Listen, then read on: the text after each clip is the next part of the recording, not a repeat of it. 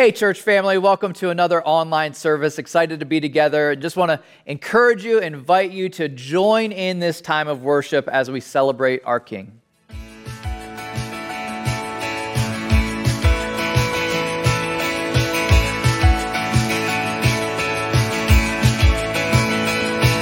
Oh yeah.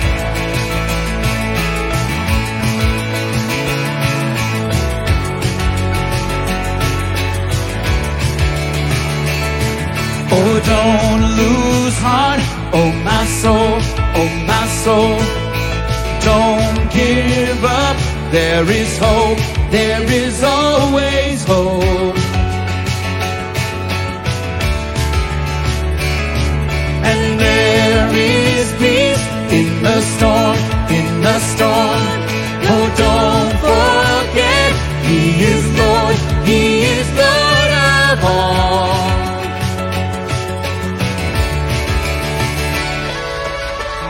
There is a King of glory, there is a God who saves, one who is strong and mighty, freedom is in His name.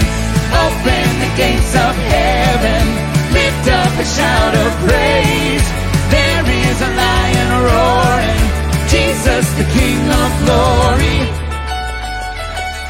So lift your eyes, stand in awe, there is one, only one, where my help comes from. Oh, lift your eyes, sing it out. There is a King of glory, there is a God who saves, one who is strong and mighty, freedom is in His name. Open the gates of heaven, lift up a shout of praise, there is a lion roaring, Jesus the King of glory. Oh, Jesus the King of glory. Nations bow, mountains shake at the sound of just one name. Over all, Jesus reigns. I know.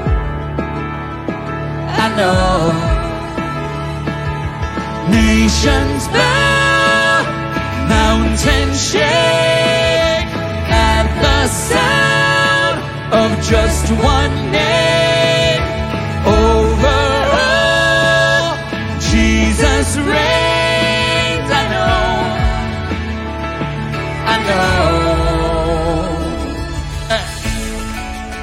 Therefore, God has highly exalted Him and bestowed the name that is above every other name, so that at the name of Jesus, every knee should bow in heaven and on earth, and every tongue confess that Jesus Christ is Lord. Yeah, sing it out! There is a King of glory, there is a God who saves, one who is strong and mighty, freedom is in His name. Open the gates of heaven, lift up a shout of praise, there is a lion roaring, Jesus the King of glory.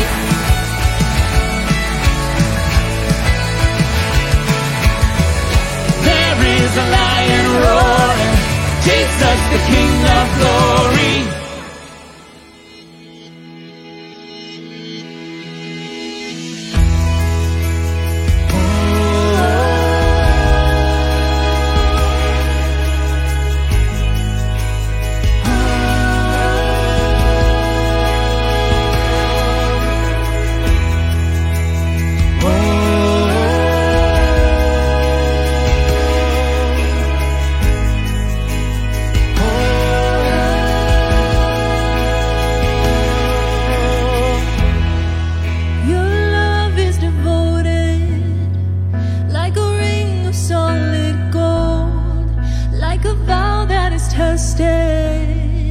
Like a covenant of old, your love is enduring through the winter rain and beyond the horizon.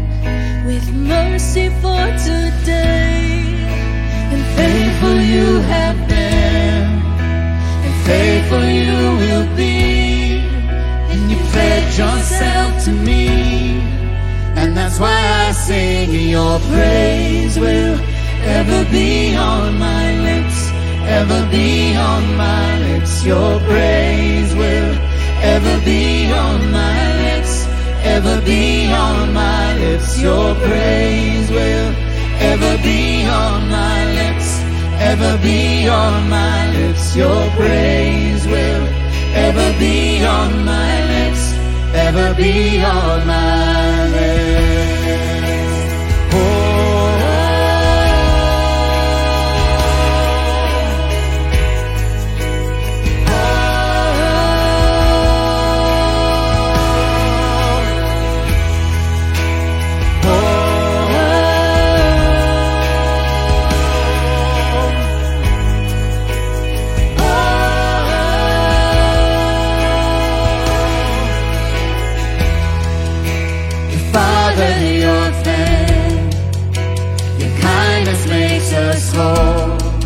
And you shoulder our weakness, and your strength becomes our own.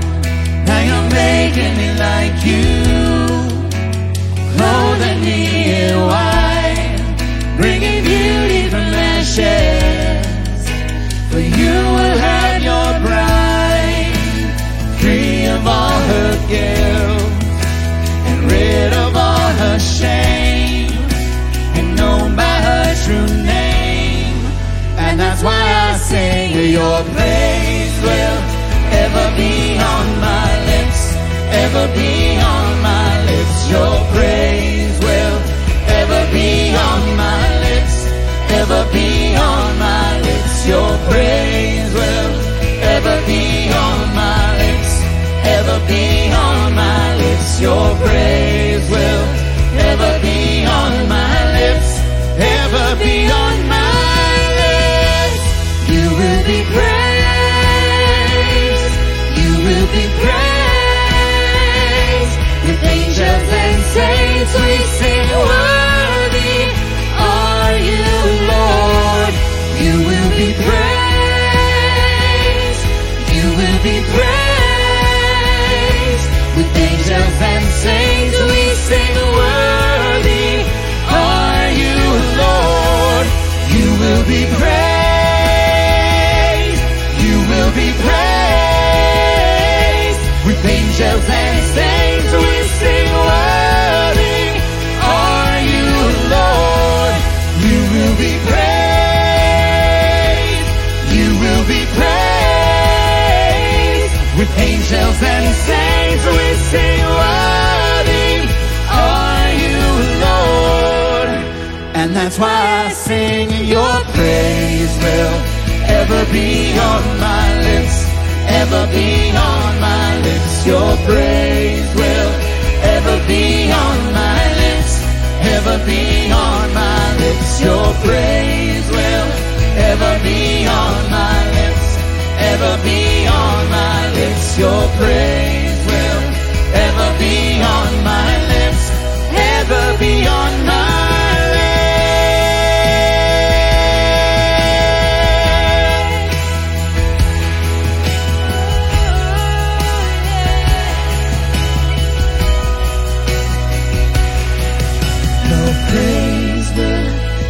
Be on my lips, ever be on my lips. Your praise will ever be on my lips, ever be on my lips. Your praise will ever be on my lips, ever be on my lips. Your praise will ever be on my lips, ever be on my lips.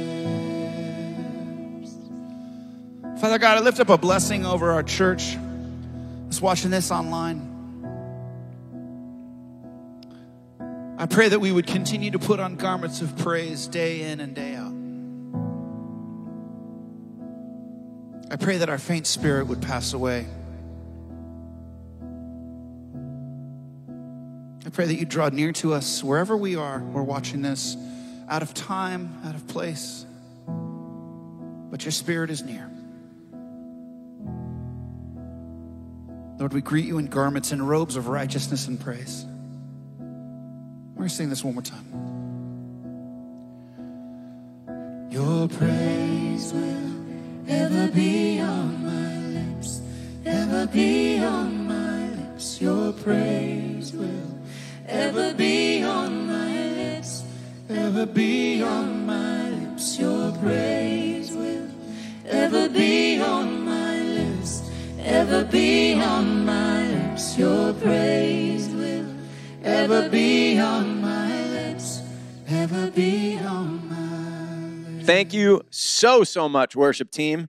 Hello, everyone out there online. It's so good to be with you. My name is Josh. I'm one of the pastors here. I have a couple of announcements. The first one is, man, how amazing is it that we have a God that bends down to listen to us when we cry out to him, that we have this avenue of prayer to go before him.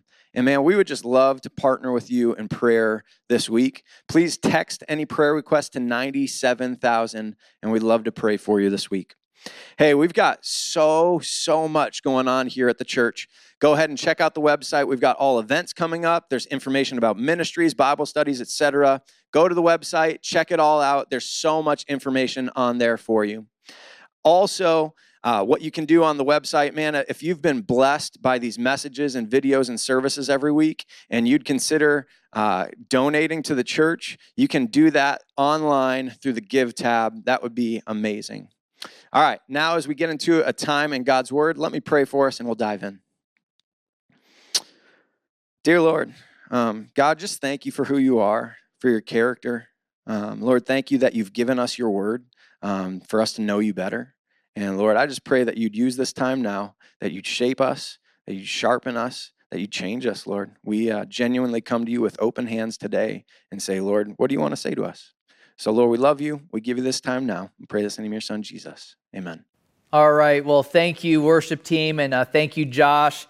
Excited to be back together with you, especially online here, and getting a chance to continue working through the book of Hebrews.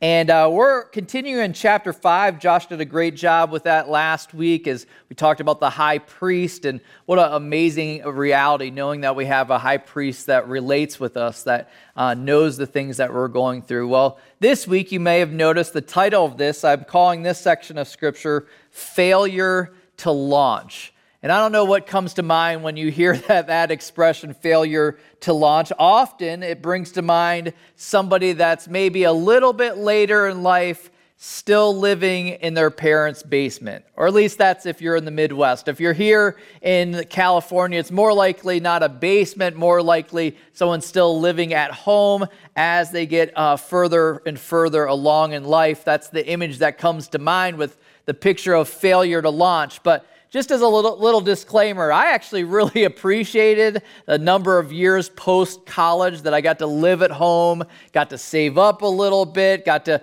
save towards our first house. And so really, when I got married was when I actually fully moved out of the house. And so I don't want to give a hard time to the people that are trying to be wise with their resources. But what I think that I want to point towards with this title, Failure to Launch, is that those that they're intentionally avoiding adult responsibilities. Intentionally avoiding adult responsibilities. Somebody that's wanting to resist what our culture is encouraging us to, and it's not an unhealthy encouragement, is there's a progression that's intended to happen in somebody's life. As they get older, there should be a progression towards independence, self-reliance, self-sufficiency, so they can start their lives independent of the family they've been brought up in. So failure to launch comes to mind for that in a societal sense, but in a spiritual sense, it's a little different meaning. In a spiritual sense, it's something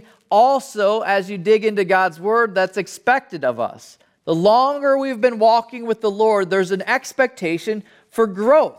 There's an expectation that if you've chosen to follow Jesus Christ, that you'd be growing in a knowledge of Him, that you'd be growing in your obedience to Him, that you'd be growing in your relationship with Him. There should be a progression forward.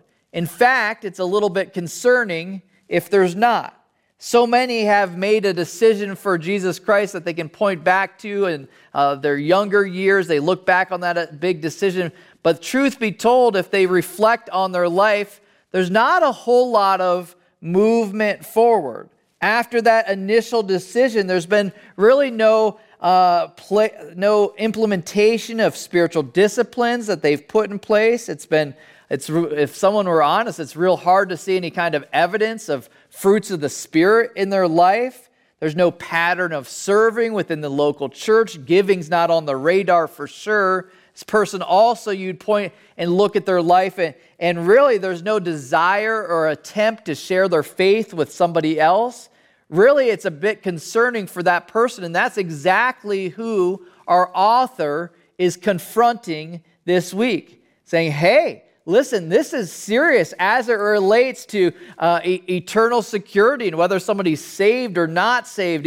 He's making sure that there's an assurance of salvation. So reading through this section of Scripture, I don't know how to describe it other than a stiff kick to the rear quarters. And I know I felt that as I was diving in this week. And I'm just praying that the Lord would meet each of us exactly where we're at, even in these moments as we start breaking down this text. Let me just pray briefly before we dive in. Lord Jesus, we thank you for this time to get into your word. And sometimes I realize when we're in sections of Scripture, it's encouraging, it's uplifting, but sometimes it's just a strong word. And I know that a lot of us, that's exactly what it takes to stir us, to move us towards change. And so we ask that in this time together, working through Hebrews chapter 5 and into chapter 6, that you'd meet us and you'd do what you need to do, because these matters are so serious. God, I submit this time to you. Ask that your Holy Spirit would be present and moving even as we speak and gather around this text. In Jesus Christ's name I pray. Amen. All right, well, we're going to start where Josh had left off last week. So chapter 5, verse 11, as always, helpful if we're looking at this together. It says, "We have much to say about this, but it is hard to make it clear to you because you no longer try to understand. In fact, though by this time you ought to be teachers, you need someone to teach you the elementary truths of God's word all over again. You need milk, not solid food. Anyone who lives on milk, being still an infant, is not acquainted with the teaching about righteousness, but solid food is for the mature, who by constant use have trained themselves to distinguish good from evil."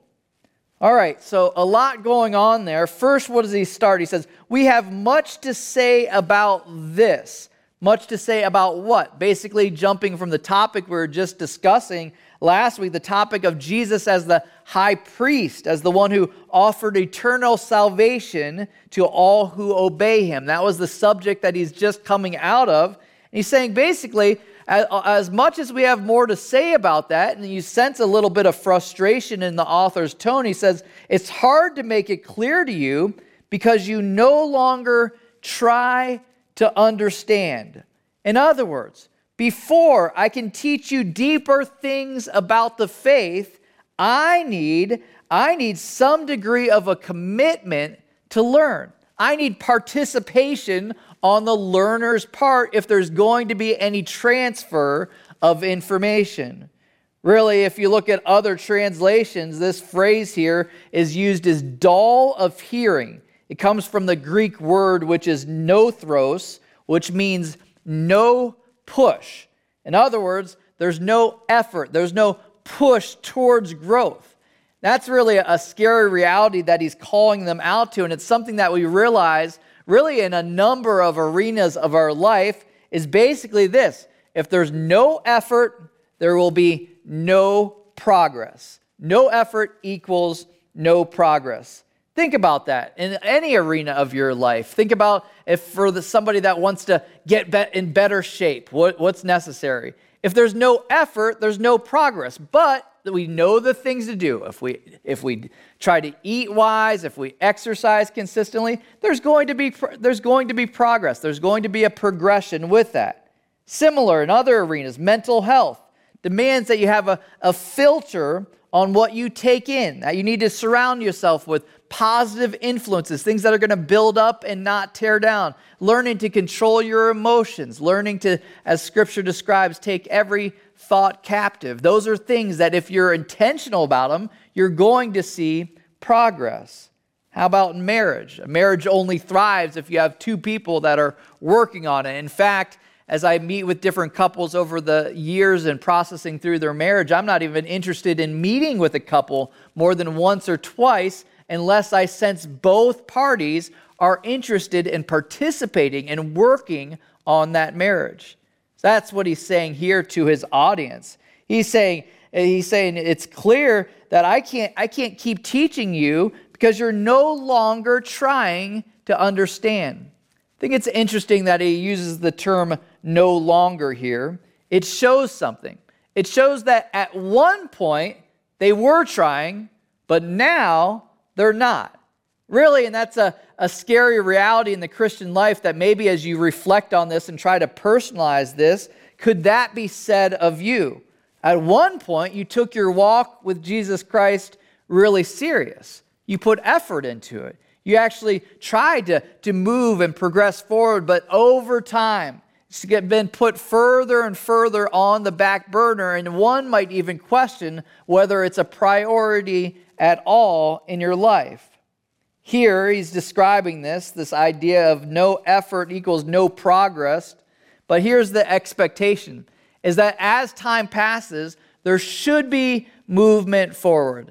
I'm going to show this picture of my son Chase in this board here. I don't know if you have one of these growing up, this idea of something that charts your growth. Maybe it was just written on a wall with little check marks, but my wife made this really cool board over the years. And you usually revisit that growth board or growth chart, usually on birthdays, maybe if they're anxious to grow, it might be every 6 months. And it's kind of fun to mark that and see the progression as, okay, year 1, they got to this height. Year 2, they got to this height. And now my son getting closer and closer to passing me in height as he's racing on 6 foot. It's kind of fun to see that progression. And in fact, when you're watching that chart, you would think, you know what, if this time has passed and there's no movement forward, something's not right. Especially during all of those growth years, there's the expectation when time passes that there's movement forward.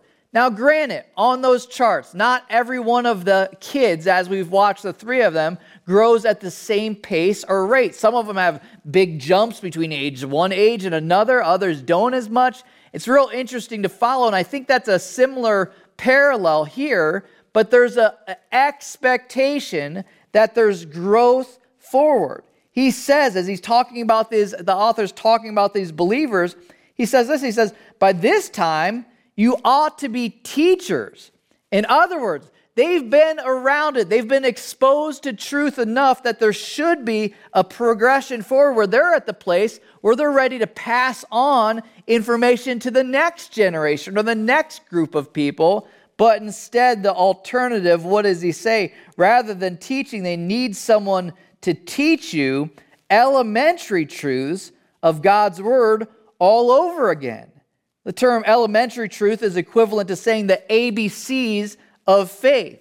He's like, hey, we have to go back to the very basics with you because there's not movement forward. He's confronting them with their lack of growth. He uses an example that every parent would understand, the idea of milk and solid food. And the picture of milk, you understand that you start an infant off with milk, and as they get accustomed to that, you gradually move them to more solids. It's fun to see some of the parents around us as they're introducing their young little kids to more and more food. And then ultimately, you build up so that they're able to eat solid food. This idea you don't start a baby right out of the gates, out of the womb eating steak, but that's a appropriate target in life. Because the more you partake and the more you enjoy, you're like, man, I was missing out when I was just settling for milk. This last week, I was with some good friends of ours from Chicago, and we got to go to a steak restaurant called Ruth Chris. I don't know if you've had a chance to try that before. Comes out with these just amazing steaks. The plate that they're on is like at 250 degrees Fahrenheit, whatever it is, and then the steaks just melt in your mouth, and you're just like, imagine if you would have just stuck with milk over the years. You would have missed out on that. That's why this illustration makes so much sense in the spiritual arena. Man, you're missing out on so much when you're settling for milk. So the question is, how do we go from infant to maturity? Look what the text says. It's right there in Scripture. It says, by constant use, talking about God's word, have trained themselves to distinguish good from evil. Through constant use, this idea, this picture of like, hey, this takes some effort towards this. I like the idea of being in God's word and training for righteousness and training the difference between right and wrong. This idea of train there has this picture of laying a foundation. And really, if you think through how our walks with Christ work, is we're laying the foundation of God's word and planting it in us, so that the Holy Spirit has content to work with to convict us of. You see, when he has that material to work with, then he can nudge you. Man, remember when you learned this? Remember when you learned that?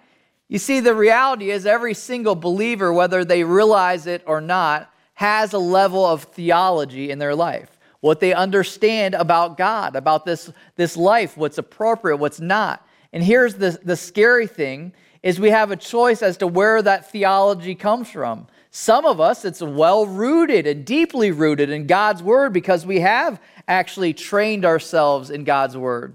But others, unfortunately, not so much. It's rooted on their preferences or their opinions or how they feel because they haven't educated their conscience through the consistent study of God's word. And truthfully, that leaves us super vulnerable to deception. And when confusion reigns in the culture in which we're placed, so many different areas that we're confronted with that are really, honestly, clearly outlined in Scripture.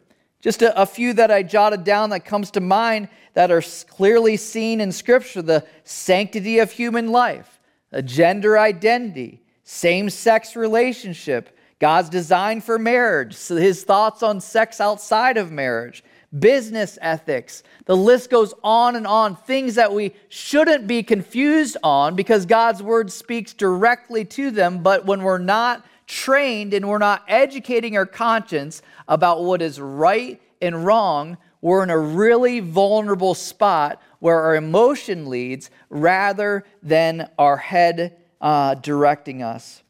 And our culture bombards us with all kinds of shocking behavior, and it presents it to us as if it's neutral and it's subject to personal preferences. But it's not. It's actually the majority of things. If you actually dig into God's word, you can find the direction in that specific topic. That's why we need to train to see the difference between right and wrong. You might remember all the way back in the garden, what was the tree that Adam and Eve were tempted to partake from? Is the tree of the knowledge of good and evil. And by partaking from that tree, they were saying, all right, no longer is God going to determine right and wrong, good and evil in my life. I'm going to be the one that makes that decision. The only problem is we are not qualified to make that decision. Only He is. So as a Christ follower, we're trying to get back to the garden where He is the one that's deciding right and wrong, good and evil. That's why we need His help. That's why we need to be in His word consistently. Continue in the text. So first idea is the kind of a rebuke for not putting in the work, but we get a glimpse of God's heart here with this charge to move forward. It says, therefore, let us move beyond the elementary teachings about Christ and be taken forward to maturity, not laying again the foundation of repentance from acts that lead to death and of faith in God, instruction about cleansing rites, the laying on of hands, the resurrection of the dead, and eternal judgment. and God permitting, we will do so. We will do so. So now what? What's happening here? We learn a lot about God's heart here by how the direction in which he changes course here. Instead of dwelling and kind of rubbing our noses in our shortcomings, our failure to mature, he brings it up and then he moves on to a charge to move forward. I love that when you get glimpses of his heart. He's not looking to grind us out and kind of rub our noses in our failures. Instead, he's saying, well, now let us move beyond the elementary teachings about Christ. Let's keep moving forward. And what are those elementary teachings about Christ? The section can seem confusing at first, what he's talking about, but I really like how the New Living Translation words this section. I think it captures it well, what he's saying. He's saying we're going to move past the elementary teaching. And so here in these verses, I like the New Living Translation says, surely we don't need to start again with the fundamental importance of repenting from evil deeds and placing our faith in God. You don't need further instruction about baptisms, the laying on of hands, the resurrection of the dead, and eternal judgment. Not saying that there's anything wrong with those things. Those are foundational truths. He's pointing to those things. He's saying now it's time for us to move forward to more intentional things that relate to us and how we engage with the world around us. So moving past the elementary thing. Then it says, after moving forward, it says, and God permitting, we will do so. In other words, and God permitting, we will mature. We will move forward. And guess what? He does desire that for us. I had this funny season growing up in our household where my mom went on this bit of a kick, or you might even say tangent that she went on, where anytime we made some kind of a statement, us three kids, some kind of statements about our plans and what we're hoping to do, we'd say whether it was simple or big, she would always want to add on the end of the statement, Lord willing. God, this idea, and it got really carried away, became a little bit of a joke in our family, where you'd be like, hey, what are you up to? And I'm just heading up to my room. And she would add, well, Lord willing. And it's the idea that was she was trying to imprint in our mind was this. She's trying to make sure that we understood we weren't going to do anything in our own strength, and we couldn't presume on the future. And so she wanted us to have as much dependence on God as possible, understanding that this wasn't something that you just work harder at. Similar with this text, when I read those couple words at the end of that section, it says, and God permitting, we will do so.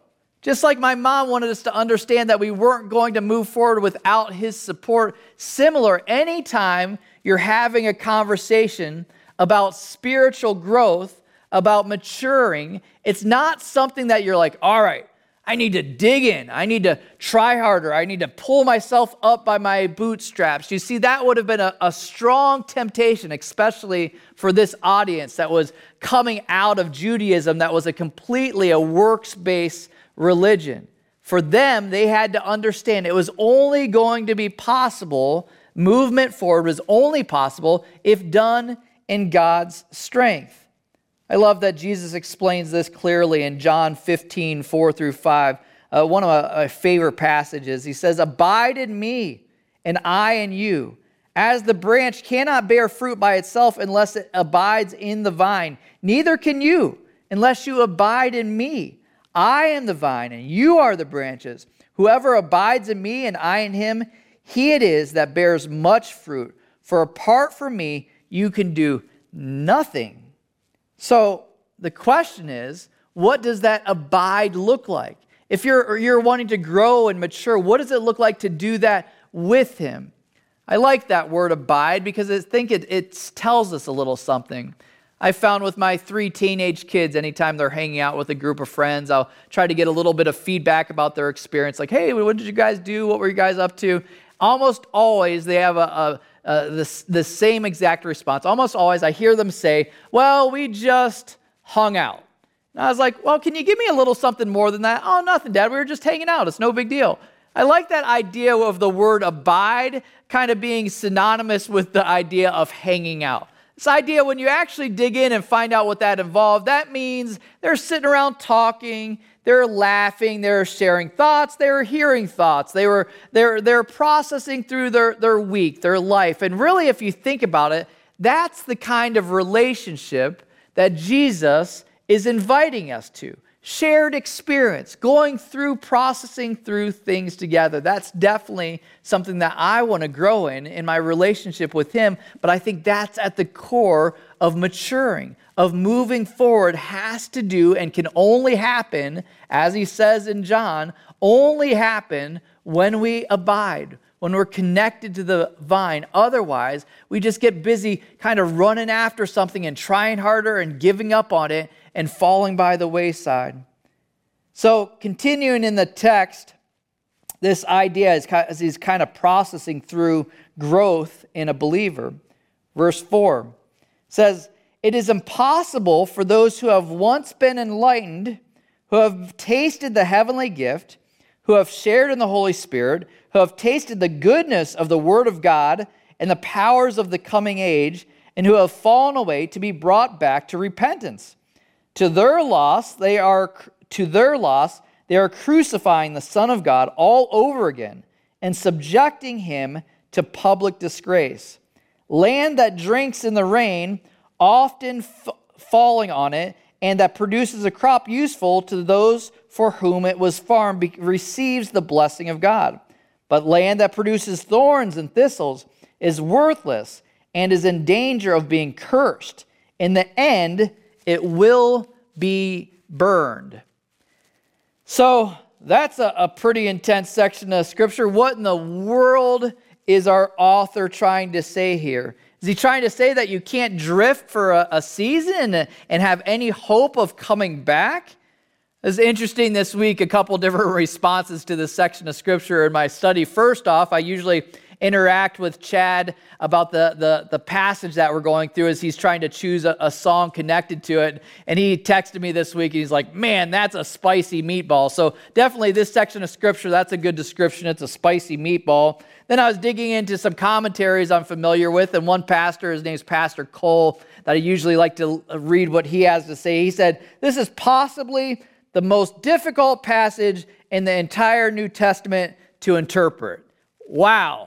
So good luck with that. But here's the thing is I think there's a number of different interpretations, and there's a number of different directions that you could take them. This is where in my study and in my own personal conviction, trying to be led by the Holy Spirit, and this is where I would say that I've landed on this.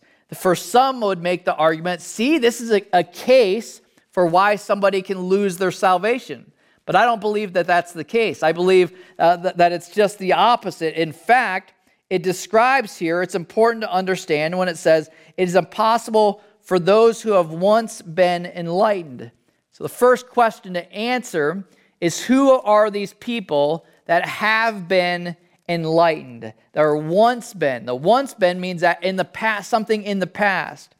What I would say, that group of people, and it'll make sense as we work through it a little bit further, this is the same group of people described in the parable in Matthew 13 that we talked about a couple of weeks ago of the seed being thrown out on different soils. Do you remember that parable? This idea was that the farmer was throwing seeds out, and based on where it landed, some took a little bit of root and started to grow and then were maybe burned out by the heat. Some were taken out by the weeds. Some of them actually took root and actually were established. The whole passage is talking about this idea of false conversions. People that seem to be heading that direction, but over time, it exposed the fact that they weren't genuine believers. That's what I believe this group that it's talking about, and he's describing it really clearly. They were exposed to truth. They felt the tug of the Holy Spirit. They were attracted by the Word of God. They saw His power, look at it there in the text, saw His power on display through miracles, but eventually they turned away from it. Their hearts were hardened, if you will. Although they looked like for a while they were saved, as time passed, their actions exposed that they were never saved at all. So is it somebody that was saved that lost their salvation? I would say no. It's somebody that was never actually saved. So what's the problem with that explanation here? Well, a couple issues that I see there in the text as I was processing through this.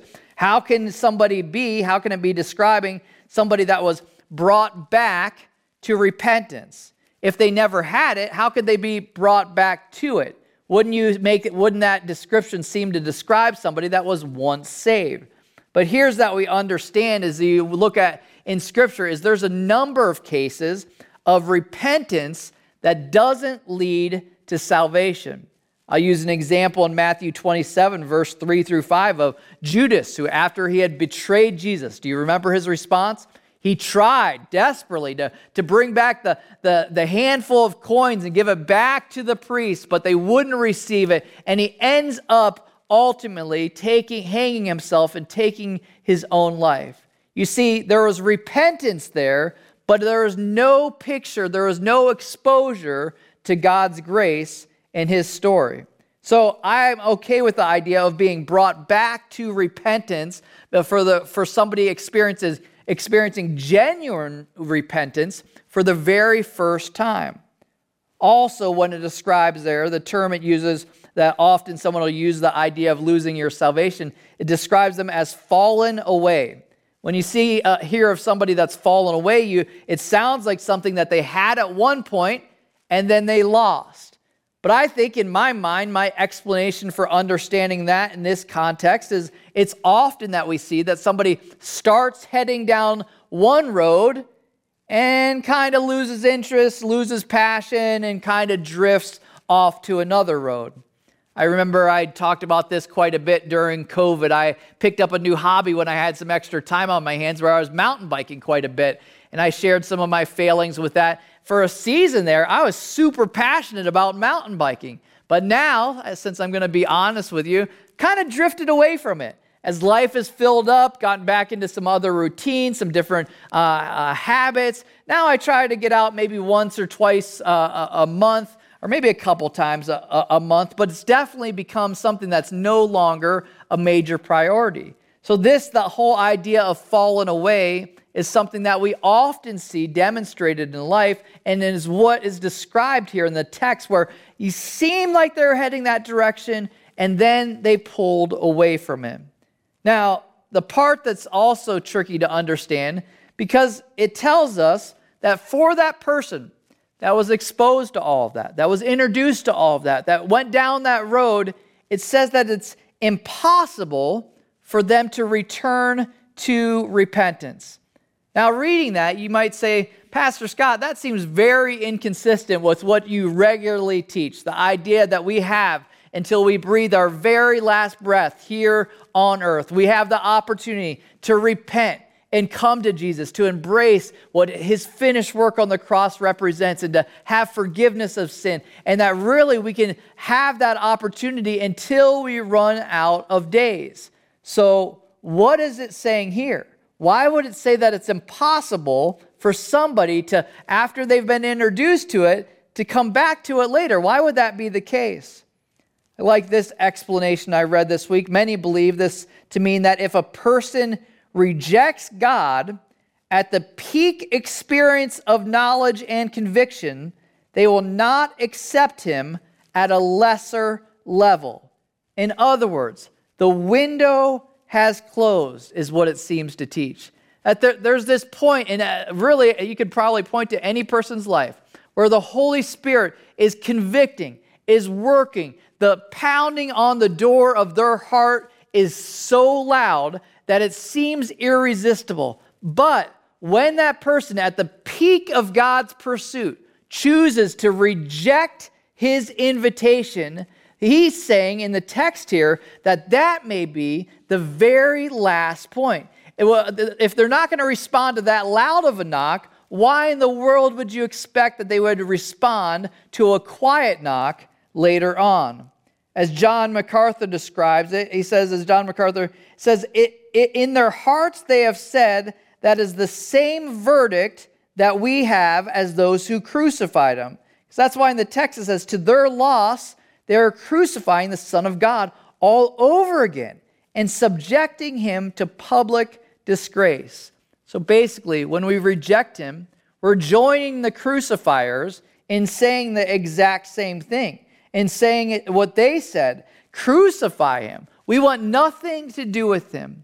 So that's the picture that he's painting here. It's a pretty intense one. And he tries to give one more example to help us make sense out of this. He describes, you see it there in the text, he describes land. And this land, again, kind of like this back one with the seed that I described earlier. The land is describing someone's heart.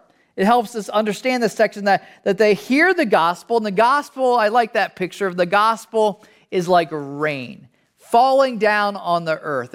It's refreshing. It sounds good. It's enticing to us. But on some, it's well received. It's well received. It bears crops. It fulfills its purposes, and it's ultimately blessed by God.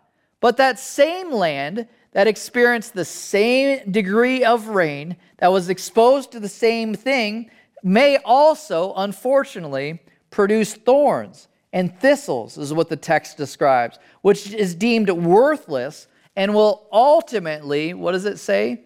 Be burned.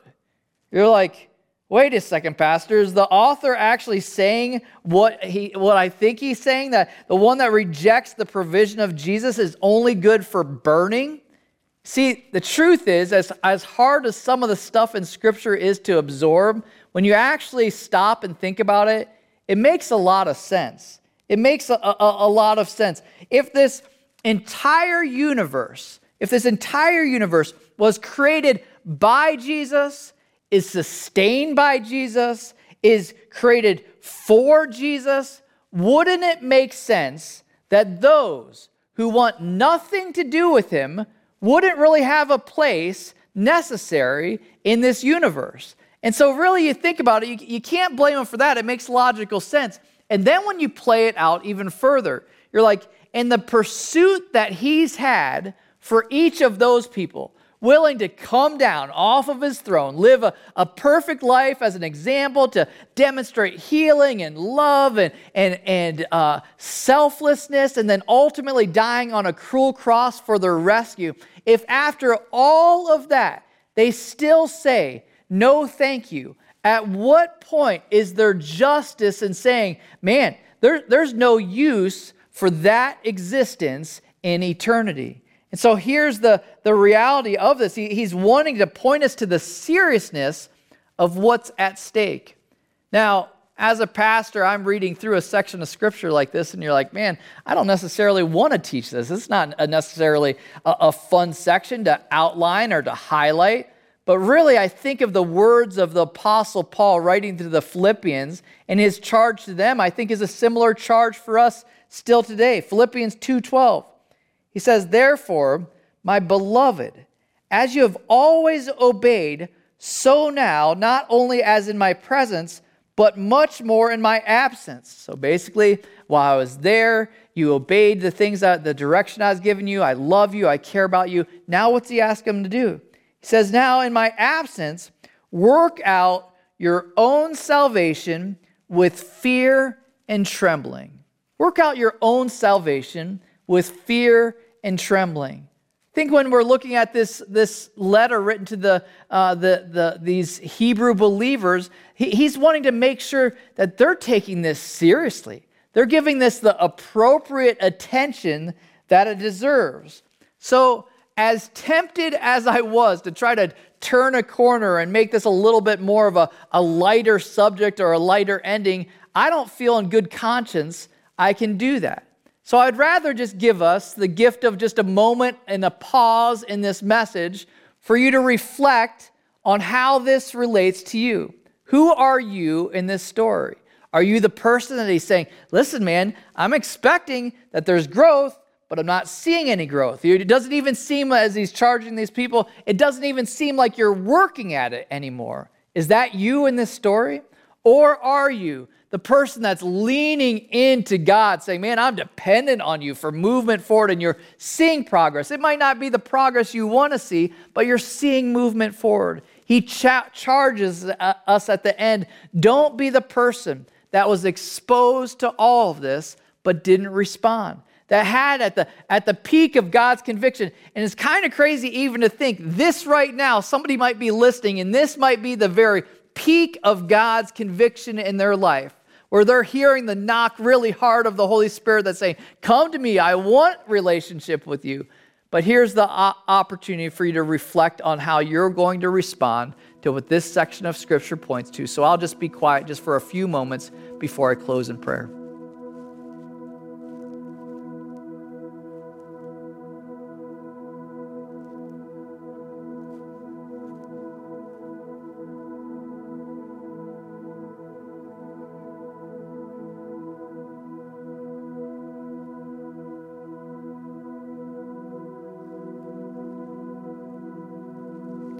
Lord Jesus, we thank you for this passage. We thank you for this section of Scripture, and it's so often in life we realize some of our closest friends and best friends are the people that will shoot straight with us and tell us like it is. And so we're thankful for this section of Scripture that is packed with warning. That salvation shouldn't be taken lightly, and we can't presume on something that happened 20 years ago and then there's been no evidence or fruit from it since then. I think your word is kind to us and wanting to caution us that there's a consistency between what we claim to believe and the life in which we live. How do we recognize, even as he did that, man, we can't do this on our own. It's all Lord willing. It's all God dependent. We're dependent on you for not just our salvation, but also for our growth. So even again, as we come on a consistent basis to you, we're coming and asking for your help. We need you. We're desperate for you. We don't ever want to fall into the delusion that we can do this on our own. So we submit even this text to you now. In Jesus Christ's name, amen.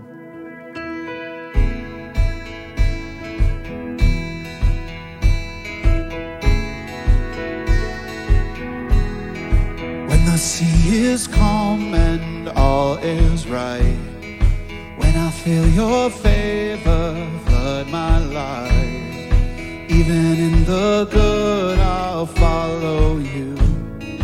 Even in the good, I'll follow you. When the boat is tossed upon the waves, when I wonder if you'll keep me safe, even in the storms, I'll follow you. Even in the storms, I'll follow you.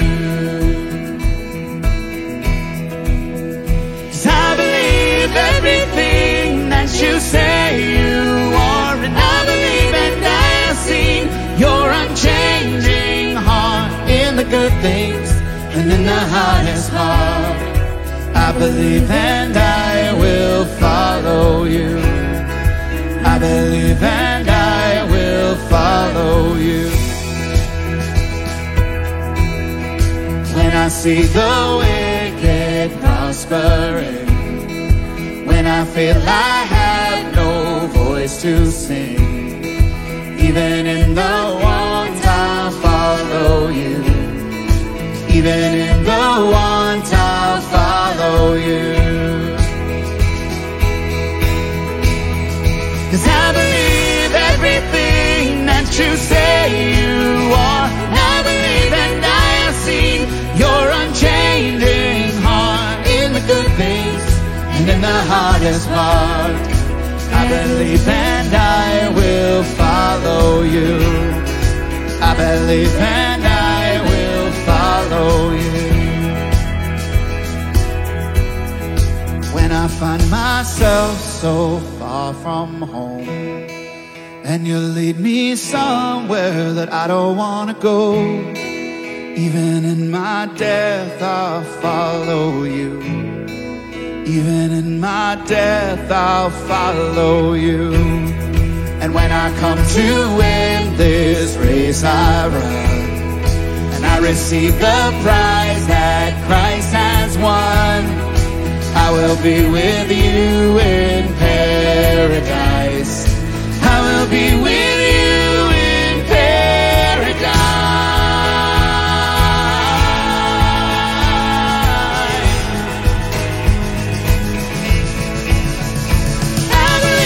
Everything that you say you are, and I believe and I have seen your unchanging heart in the good things and in the hardest part. I believe and I will believe and I will follow you. Oh, and I believe everything that you say you are. And I believe and I see your unchanging heart in the good things and in the hardest part. I believe and I will follow you. I believe and I will follow you. I believe and I will follow you.